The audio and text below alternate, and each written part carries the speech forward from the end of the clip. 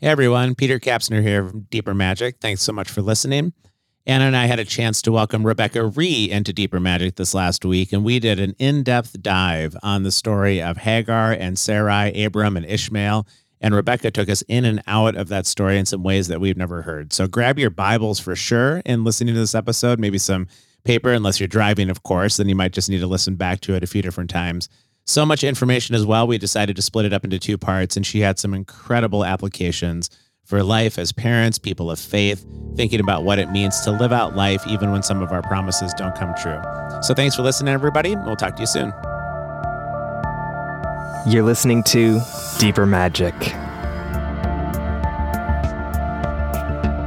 Hey everyone, welcome back to the Deeper Magic Podcast. I'm Peter Kapsner, and I'm here at a pretty early morning hour this time of recording with my daughter Anna. Say hi, Anna. Hi, Anna. So you got out of bed, 12 minutes ago, and here you are in studio? Yeah, absolutely. And here's the thing is you're like, this is a very early hour. At this point, on Tuesdays and Thursdays, I would have been in class for 40 minutes already. And most days of the week, I would have been at work for almost 2 hours. It was pretty impressive, I have to say, because I had knocked on the door to your room thinking there's no chance you're going to be joining me and our guest, Rebecca Ree, today for this podcast. And yet here you sit with some sort of tangerine, orange, mandarin, clementine thing, a cup of coffee, and your phone, and you're ready to go. Oh, yeah. And I started a load of laundry before we started recording. So that was a good 12 minutes. Well, another person. See, there's the other person who's up early this morning, too, and clearly impressed with your ability to get out of bed. Hi, Rebecca. Hi. So it's you're on the East Coast, and so it's not quite as early, but you had a great comment as we were getting the mic set up and everything about what it means to feel like you've had a successful morning so far. What you had some criteria for getting out of bed. For getting out of bed, it's the same thing that they need to check off on a form when you're discharged from the hospital, which is you have to have three things: awake, oriented, and ambulatory. And if you're all three of those things, then they let you out of the hospital. And if you're not, then it's a problem. And that pretty much applies to life in general. You kind of need to open your eyes and be those three things, especially if you have a child. Oh yeah, that makes sense. Well, and you said you breakfasted this morning. What was on the menu? Oh, just Cheerios. I made him a very elaborate. My son has autism, so he's got a routine, a ritual of what he eats. And I've got him his food on a tray with little compartments, and each food goes in this place on the tray. And so I ate Cheerios where he ate like waffles and yogurt and apples and all kinds of good things. So. That's actually awesome. Yeah, your stories with your son, and I know we'll get into more as we go along, I'm sure, but there's some of my favorite ones, Rebecca, just how you have managed to process, and you're sort of this dual role of Hebrew expert and mother, and both of them, I'm sure, take quite a bit of time, right? They take everything I have. Yep, that sounds about right. Not just time, but everything that I have within me, yes. So your son you've been on the journey with him for a number of years now, and I'm sure that it has changed your life and your perceptions and your spiritual formation and all of it in a lot of both anticipated and unanticipated ways. Yep. Well, he's turned 11, and frankly, my husband and I cannot believe that we've kept him alive this long, let alone, but he's thriving. Good. And although he's mostly nonverbal, he has very serious verbal deficits. His language is growing. He's starting to figure out that if he uses words, which are very hard for him to form his mouth with, form with his mouth, but if he uses them, he gets what he wants faster. So kids with autism, they're not there to please you often. They're there to please themselves. And once they figure out that something works to their benefit, then you got them. Oh, yeah, definitely. And, a lot of us are that way, neurotypicals. We're that way, too. It's like, this actually, God spends a lot of time trying to explain to us that certain things he's telling us to do are really in our self-interest. Yep. Yeah. Is there really anything that is actually like neurotypical? What would be the criteria? I feel like there's just different versions of divergence for all of us. Some of them, really different than others, but it seems like we're always measuring up against what's common or normal, but then I can never really identify what's common and normal. Well, I think language would be a big one, whether that's fair, super fair. Can speak. Yeah. And then being able to deal with variation from routine. being able to depart from a routine and cope with that and be able to go with a different plan B, and be okay with that. That would be another one, a very big telltale sign. And also, I'd say a third one would be autistic kids. And again, autism comes in such a different packages for each kid. But a lot of autistic kids turn inward, and so often they're engaging in behaviors like playing with toys or doing certain things that are reinforced in the sense that they want to do it. They're turning inward to do it and not paying attention so much to the outside world and outside people. So that's another thing. Yeah. Yeah. Well, and I know how full on it is for you, just as we've gotten to know each other a little bit over the years, first on Faith Radio when I was part of some interviews with you and got to know sort of just your background a little bit in terms of your expertise within the Hebrew language of the Old Testament. And so maybe tell us just a little bit about how your day tends to work when you're weaving back and forth between these two worlds, and even just a bit of your background in the Hebrew scriptures. Yep.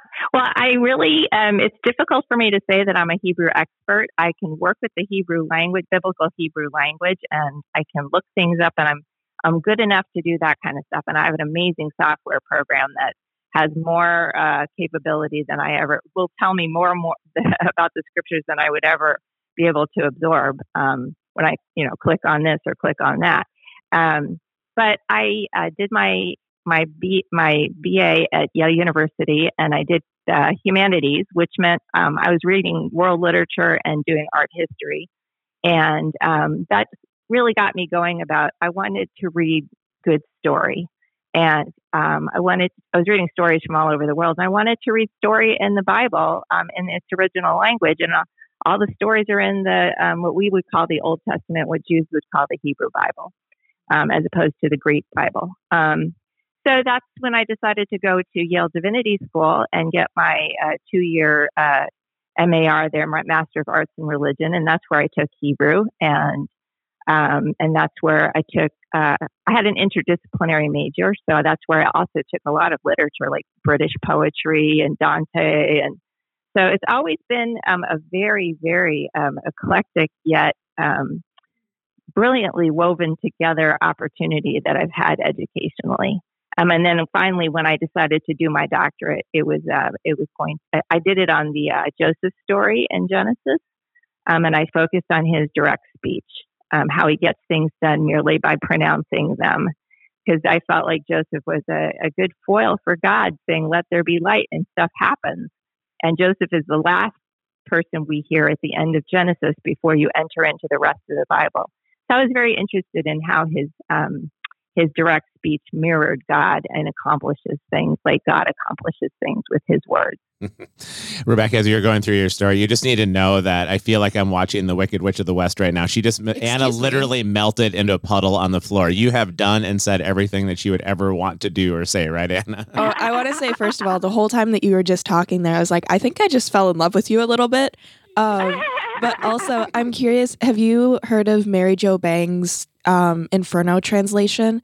Because I have it sitting on my shelf right now, and I've flipped through it a little bit.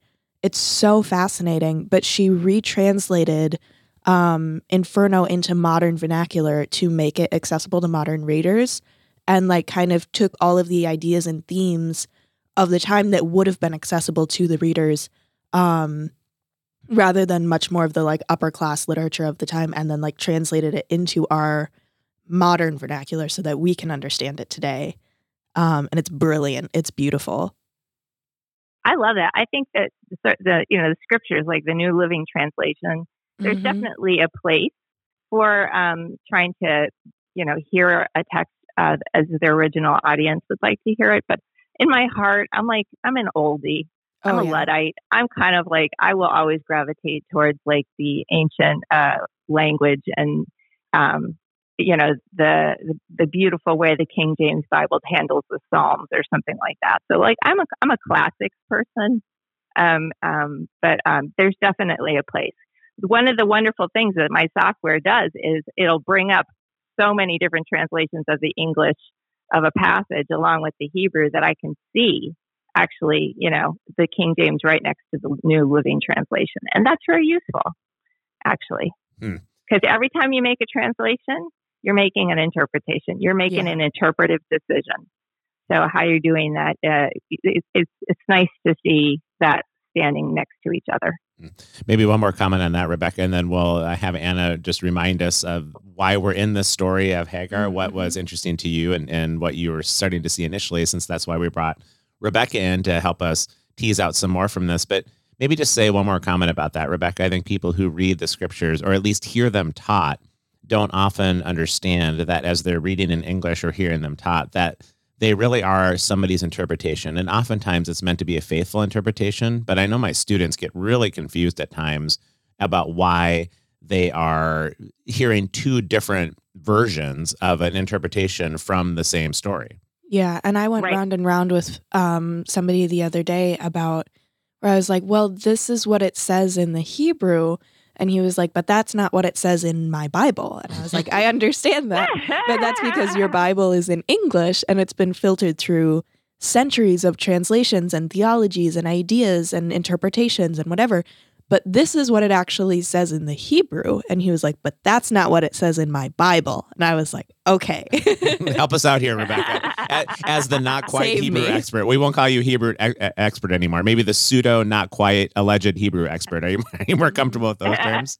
I just like somebody who loves Hebrew and is always trying to work with it. The very first thing that I do when I decide I'm going to work with a story, and it's narrative is what I like to work with best, as opposed to, let's say, poetry or legal material or something like that, is I go and I pull down my Hebrew Bible, which is quite beat up, and I photocopy the story in the original, and then I pick a translation that I like in the English, and I photocopy that, and I read them together. And that's where I start, always on the level of language, because the people make all sorts of Towers of Babel arguments that go up and up and up, and they don't realize that's not what it says in the original. You can't, that's not the right word, or you can't say that's the wrong preposition before that word, which changes its meaning. You know what I mean? My interpretations, however, I don't want to say lofty, but however involved they get, always start on the level of language. Yeah. And then that's where I think our theology needs to start, always on the level of language, which is why I got so enchanted with direct speech, because I'm like, what are these people actually saying? What words are coming out of their mouth? And so that's, always start on the level of language. That's what I say. Yeah. And with the language thing really quickly as well, I just had a funny moment going back through translations and everything the other night where a friend of mine, we were studying Psalm 23. And as we were going through it and everything, I believe it's the end of verse 5 where it says, you anoint my head with oil and my cup runs over. And as we were reading it, we got to the "and my cup runs over." And we just had this really funny moment where we looked at each other and we were like, so why does this say that the word for cup can also be translated as little owl? And what is that about? Because that means that you could read Psalm 23 as, and the little owl runs over. And we were like, what is going on? And so we dove into it a little bit more, and it ended up being that the word for cup can mean bag or pouch or vessel or purse or whatever. And so the Hebrew word for pelican comes from that word for cup because of the pouch thing in its neck. But it was so funny because we were sitting there reading it and we were like, you anoint my head with oil and the little owl runs over. That'd be a very different translation. If you like, I can say a word about that. That'd be great, of course. This is my theory. Okay, I could be devastatingly wrong here. Wonderful. This is my theory. So if you're a God who's trying to introduce yourself to a world where deities are envisioned as more tangible, concrete, gods tied to certain places, gods who are represented by physical objects. And so you want to differentiate yourself by saying, I'm God over all of these gods. I'm neither tangible. I'm going to blow your mind. You can't put me in a box. I'm not tied to a place. I'm more than you could. I'm a bigger mystery than you could ever fathom. You would use a language to talk about yourself in a you would use a language that communicates that inherent ambiguousness and inherent mystery. So Hebrew has a relatively smaller vocabulary, and it has words that do double, triple definitions. A lot of the words mean different things depending on how they are. So depending how the verb is conjugated, it can mean something different, or how a noun is declined. So I always picture it as someone taking a shovel and starting to dig into the earth. And you'd look at that and you'd say, well, look at the rough edges. Like, this is not a precise, like, hole, but I would say, but look how profound it is. For example, the word that you use for your eye is the same word that you use for a spring in the desert, because water comes out. That's so beautiful. You see that? Yeah. And so God's saying, don't pin me down. There's several names for me. There's several ways that I talk. And several. I always call it super abundant. There's several things that I mean when I say something. Whereas once you get to Greek and the New Testament, Greek is a huge language in the sense of it's the language of nomenclature. We're putting all these prepositions before words like, epi or hyper or whatever, and we create whole new words. And the purpose of that is if a God is trying to introduce himself to the world in a precise, now we're looking at precision. So we're looking at, I was born in a certain place in history, a certain time, and in a certain form. And I want the language to reflect that as well. I want the language to be as precise as I am. So those two languages work very well in concert with each other in terms of the two testaments being next to each other. But I would characterize the languages like that. I think, and it actually is a perfect setup for where we're headed in the Hagar story here, Rebecca, because you have a number of themes that are woven between Genesis 16 and Genesis 21. And Anna, I know you really wanted to do this story, especially because of the story of Hagar is so compelling as someone who was cast out of the home, and yet God ministered to her in some profound ways. There's some interchanges that is the first time that somebody really hears or knows God's name. There's just a lot in the story. And then, Rebecca, I have to admit, as an alleged Bible expert, which I am not, but as an alleged Bible expert, I literally did not even know until you brought it up that the story of Hagar and Sarai and Abram sort of continues in some way into Genesis 21 and finds its culmination there. So Anna and I, you just blew our minds. The idea that 5 chapters later, this story comes to an end and there's a bunch of themes between them. So I would love to start getting into these stories with you. Yes, absolutely. And I tried to choose 4 things to talk about that you might otherwise miss if you don't have the biblical Hebrew. And those themes, I mean, it was just, they're related to even some of what you said with sight and taking in hand and all of these things. So do you want to just start us out by reminding us of the story and reading a version of Genesis 16 that you're sort of an abridged version of this? Yep. So I'll just start by saying, so Hagar, her name is Sarai at this person, Sarai. So Sarai's Egyptian handmaid, she's the one that gives birth to Abram's first child. And it's really Avram, but I think that's weird on a lot of people's ears, so I'm just going to say Abram. She's also distinguished by the fact that her story is told in 2 parts, which we said is Genesis 16 and Genesis 21. And what I hope to show during our time together is that the storyteller structures that biography quite intentionally because he wants to underscore certain changes that Hagar undergoes as a person that God has his eye on. And specifically, there's the 4 things I want to talk about that carry over from 16 to 21 that illuminate this woman, and I hope illuminate us as we enter into her experience. Yeah, because you have a series of very compelling questions, Rebecca. I mean, this is an interesting story in and of itself, but I think what it speaks to related to the human condition, our experience, some of the invitations, all of those things. Again, this is one of those stories that I never got in a board book or VeggieTales or any kind of children's Bible that I had. So there's a lot in this for just about all walks of life based on the notes that you've already given us. Yep. Well, it is a packed story, and especially, I love the fact that, people make assumptions. I think, this is just the way it is. No, it's a structure. There's meaning. Even not just in the meat of the story, but in the form and structure of the story. So I'm just amazed the way that all this stuff happens between the 16 and 21, but then you actually find out there's a lot of intention behind breaking up the story that way. All right. So why don't I just start by reading an abridged version of 16. Great. So I'll start from verse 1. Now Sarai, Abram's wife, had borne him no children, and she had an Egyptian maid whose name was Hagar. So Sarai said to Abram, "Now behold, the Lord has prevented me from bearing children. Please go into my maid. Perhaps I shall obtain children through her." And Abram listened to the voice of Sarai. And after Abram had lived 10 years in the land of Canaan, Abram's wife Sarai took Hagar, the Egyptian, her maid, and gave her to her husband Abram as his wife. And he went into Hagar, and she conceived. And when she saw that she had conceived, her mistress was despised in her sight.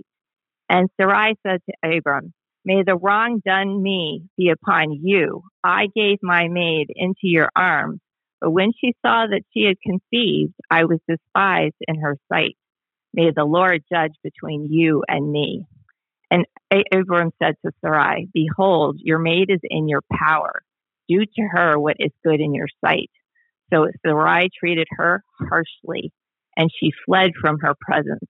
Now the angel of the Lord found her by a spring of water in the wilderness. And he said, "Hagar, Sarai's maid, where have you come from and where are you going?" And she said, "I am fleeing from the presence of my mistress Sarai." Then the angel of the Lord said to her, "Return to your mistress and submit yourself to her authority." Moreover, the angel of the Lord said to her, "I will greatly multiply your descendants so that they shall be too many to count." The angel of the Lord said to her further, "Behold, you are with child, and you shall bear a son, and you shall call his name Ishmael, because the Lord has given heed to your affliction. And he will be a wild donkey of a man. His hand will be against everyone, and everyone's hand will be against him." Then she called the name of the Lord who spoke to her, "Thou art a God who sees." So I'm going to stop right there. Boy, we have 1,000 questions, but I know you've got some notes to go through. Why don't you kind of take us through some of the highlights of this story insofar as what you see in this pretty amazing tale, actually. Yep. So what do we learn from Hagar? The basics of what we learn about Hagar from this chapter, which is she's an Egyptian maidservant who's been living with Abram and Sarai for at least 10 years. And the Hebrew term for that is a shifra. And it means basically a woman that usually serves the mistress of the house who's remained untouched, like she's not a concubine or anything like that yet, or that's just not what she is. So we don't know exactly how they came to be in possession of her. The storyteller isn't interested in that question.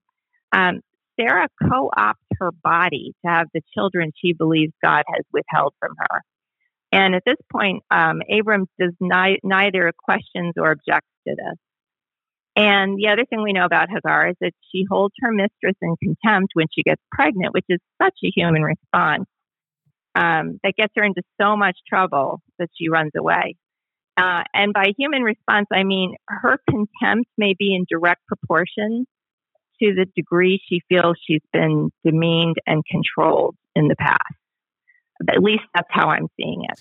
Yeah, and just a quick follow-up. Such a flip. Yeah. I mean, she seems like this is going to be the way she's going to build her house or build her kingdom, and yet then she has all this contempt. Do you have any background? We can look into this for the next episode, Anna and I too, if not, but any background that this was a common kind of experience where you had the maidservants or you had the concubines in the household, and that maybe the main wife would act in this way? I'm just so curious of like what these households were like. I know I get a ton of questions from students and people in church, like what is happening in these Old Testament stories where they have, a man with multiple wives and concubines. Do you have any background on this?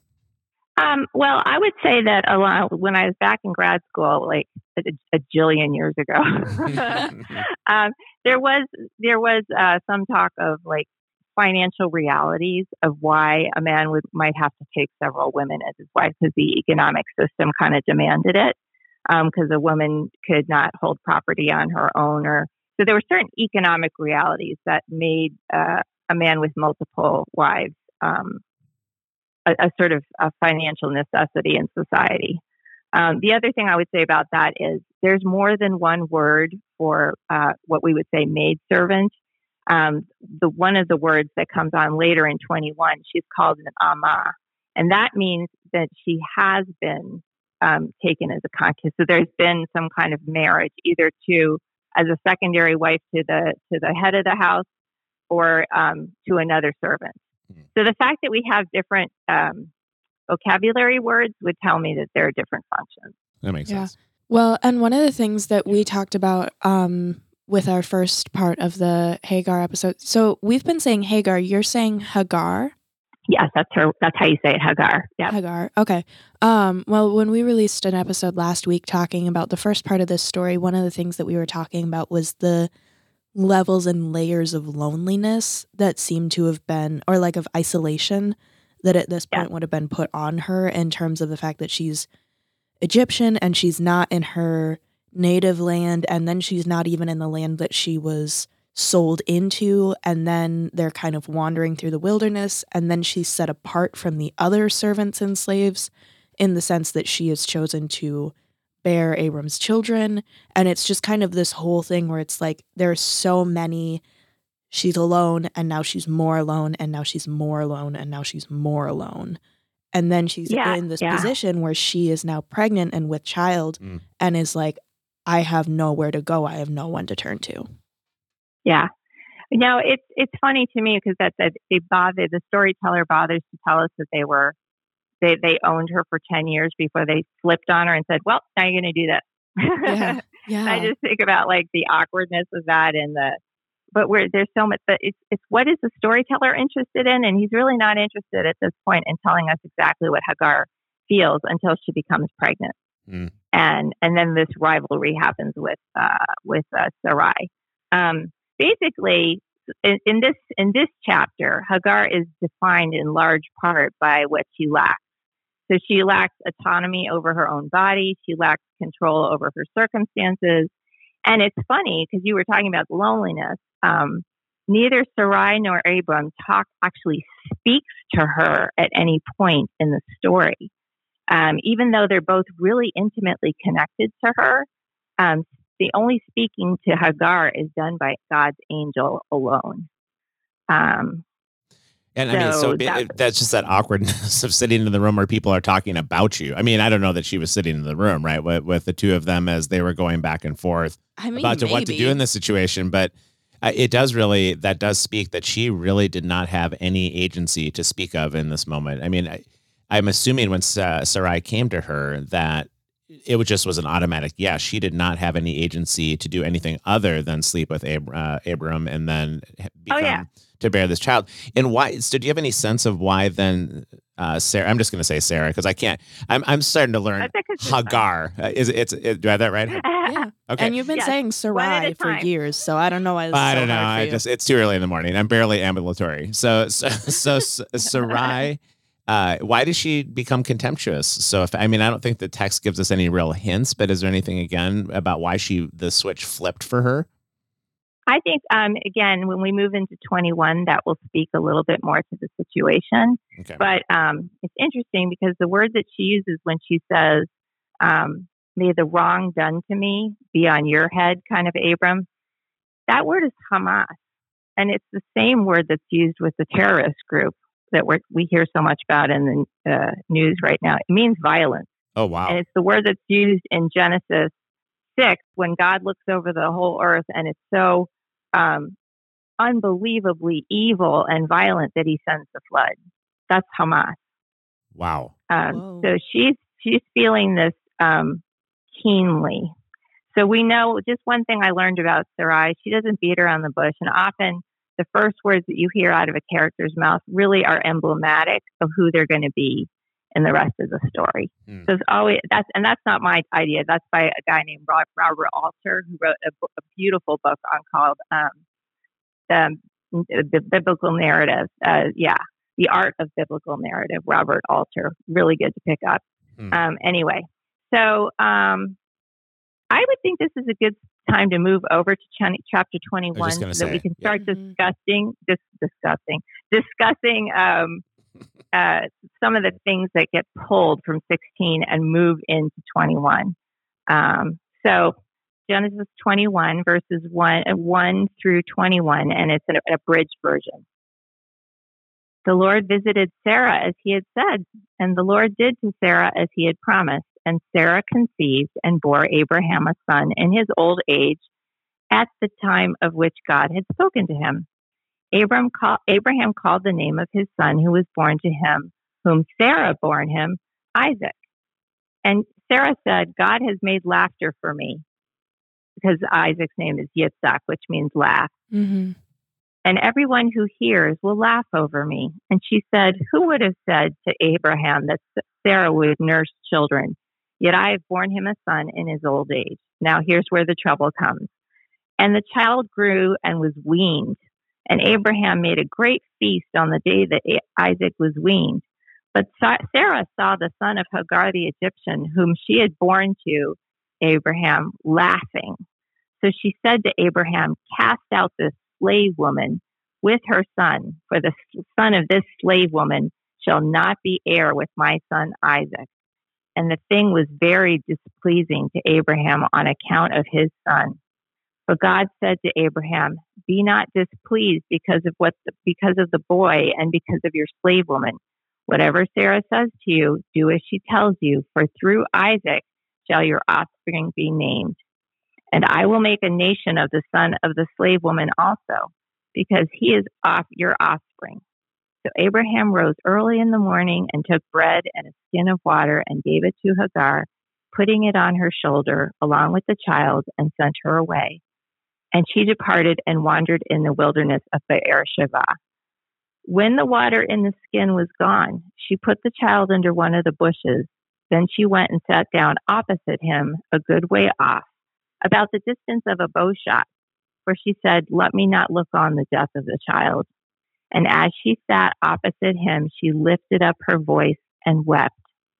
And God heard the voice of the boy, and the angel of God called to Hagar from heaven and said to her, what troubles you, Hagar? Fear not, for God has heard the voice of the boy where he is. Up, lift up the boy and hold him fast with your hand, for I will make him into a great nation. Then God opened her eyes, and she saw a well of water. And she went and filled the skin with water and gave the boy a drink. And God was with the boy, and he grew up, and he lived in the wilderness and became an expert with the bow.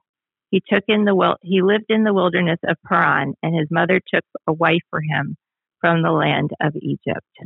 Mm-hmm. And that's where we're going to stop. Wow. So, I mean, right off the bat, the idea of God opening her eyes and her seeing a well before her, doesn't that mirror the language of chapter 16, where she encounters God at a spring or a well? You are stealing all my thunder. Sorry. But no, we're not. We're going to talk exactly about that, like metaphorical eye-opening and actual physical eye-opening. But yeah, that's definitely one of the things that gets transferred over. But the first part of the body actually that I want to talk about is not so much the eye, but the hand, the image of the hand, which symbolizes power or authority. And it's funny because lots of times in this story, and I often read from the New American Standard, and I think this was the English ESV that I was reading from, will be very, very literal. But sometimes the word for when you see the word power or authority, that's actually hand. Like Hagar is in your power, it's actually Hagar is in your hand. Or submit to her authority, submit to her hand. So I don't know why the interpreters don't actually just say the body parts, because we would all get it. But it's important. In the Hebrew, the bells are ringing. That's all I want to say. It's the bell of repetition of the word hand is ringing and ringing and ringing. Oh. And when the angel rescues Hagar in the desert here, he says, what troubles you, Hagar? Fear not, for God has heard the voice of the boy where he is. Up, lift up the boy and hold him fast with your hand. It means seize his hand, for I will make him into a great nation. Now, I wanted to know, the angel could have said it without that, seize his hands. Why the detail about the hand? She would have gotten the message without that particular clause in the pronouncement. And if we return to Genesis 16, we hear that very word uttered by Abram when Sarai accuses him of wrongdoing with Hagar. She says, I gave my maid into your arms, but when she saw that she had conceived, I was despised in her sight. And literally it's, I was despised in her eyes. May the Lord judge between you and me. But Abram said to Sarai, behold, your maid is in your power. And literally, behold, your maid is in your hand. Do what is good in your eyes. Okay. So before Ishmael is born, Hagar is put into Sarai's hand, and it's a symbol of her powerlessness against her mistress's abuse. Abram just submits, just lets her go, gives her into his really irate wife's hand. After Ishmael is born, she's the one taking control. God puts the boy into her hand, and she is given the power not only to save him, but herself. She never returns to servitude after this point. So thus, whoever uses their hand is the one that's exercising power, which between the two chapters shifts from Sarai over to Hagar regarding herself and her son. Wow. Yeah. And I love the shift in power there and the shift in like, okay, now this is yours and I am handing this over to you. And see, there was a plan all along, because I can't remember if Dad and I got this far in our episode that we released last week or if we'll be covering this next week. But part of the implication of God telling Hagar to go back that we've been talking about in our study about it has been that this woman is alone in the wilderness and she's pregnant. And that is not something small. That is something incredibly dangerous. And the idea of her trying to give birth alone in the wilderness is like, I don't know, the odds of survival there are not fantastic. And I'm sure there's a multitude of reasons why God would send her back to Abram and Sarai, but part of what we were talking about is that is almost for the safety of Hagar and for her son, which feels counterintuitive to send her back to Abram and Sarai for safety, but that is a part of what's going on there. And so I love that this time now in the wilderness, she's in this situation again where she thinks that they're both going to die, and God comes to her in the same way and is like, no, you are no longer in your mistress's hand. You are in your own power. Yes. And yes. I don't know, that shift is so beautiful in so many ways. Well, and we're going to find that there's a certain lovely poetic symmetry that happens between the two chapters, as we go along. But let's talk about the eye that you brought up before. So that's kind of the theme of perception or revelation that when we talk about the eye. So in Genesis 16, God opens Hagar's eyes in a metaphorical sense by telling her Ishmael has a future, and for that reason she has to go back, only with a fresh perspective.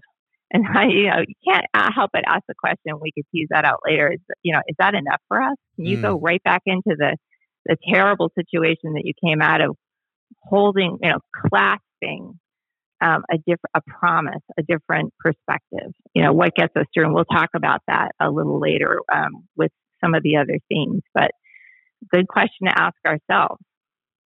Yeah, and really quickly as well with the opening of the eyes, one of the things that we've talked about so much as we've been doing Hebrew studies with Noah and Holly and other friends of ours is one of the most important things when you're looking at different phrases or different ideas is to go back to the first time that this phrase or idea was used, because that'll tell you a lot about the implications of it. And so I was curious when you were talking about, and God opened her eyes, because I don't know about you guys, but for me, that rings bells of Genesis and the garden and the idea of the fruit of the knowledge of good and evil and how eyes are opened there. And so I just did a little bit of pulling to see if this is the same phrase that's used there as it is here. And it is. And it's Genesis 3:5, for God knows of the day you eat of it, your eyes will be opened and you will be like God, knowing good and evil. But I think it's so interesting that it's the same word used here, because it's this idea of being able to see to see what is going on in the fullness of all of it. But in this moment, it is God opening Hagar's eyes, not Hagar opening her own eyes, which I just think is so important to pay attention to in this passage. That phrase pops up all over Hebrew narrative, the opening of the eyes. And I would say you could pretty much take it as a generic term for, it's got specific meanings to it too, but as a generic term for that pause in perception, that pause which equals a realization of something that's happening that you didn't realize a moment before. So it's definitely a moment of pause, kind of like when you read the Psalms and it says Salah, and you pause and you kind of allow what you've just been saying or singing to absorb. I would say it's kind of like that. It's a pause in a person's life when it says their eyes get opened. Then something's going to happen. Whenever you see that phrase, and it's never just going to go back to whatever was happening with nothing, no implications. Something else is going to happen. So she cannot yet see Ishmael in Genesis 16, but she's at least blessed to hear this really long 4-part prophecy about him. And it definitely mirrors the prophecy that Abraham when he goes under the starry sky and God says some of the phrases are exactly the same. She gets to hear all of that. And then she names God, "You are the God who sees me." So it's all about perception. And, we're going to talk about that in a minute in terms of what does it do to the human soul to feel like to feel like you've been seen. Maybe it has something to do with going back to a hard thing. If you feel like you've been seen. But in Genesis 21, God opens Hagar's eyes literally, and she sees the well that saves her and Ishmael's life. And so that in 21, it's not so much about hearing, because all the angel does is briefly summarize what he said in 16. It's about God revealing something that completely changes Hagar's narrative and wins her freedom and her sons. And the theme of blessed eyes is carried over as Ishmael grows up, because there's this 2-part echo of the bow, like a bow and arrow. Hagar leaves Ishmael a bow shot away when she thinks he's going to die, because she can't stand to watch him die. But then later, a couple verses down, it says he becomes an expert with the bow, which requires a keen eyesight. So there's another reversal going on there. It's like, first, I don't want to see you're a bow shot away. Then he's going to see, and he's going to use that bow. I haven't been able to tease out the full meaning, but there's definitely a bell ringing there for a reason. You can hear it. I mean, the storyteller put that in there for a reason. And right here is where we decided to cut off this episode. So thanks for listening to the first part of this. Catch us next week for part 2 with Rebecca Ree on Deeper Magic.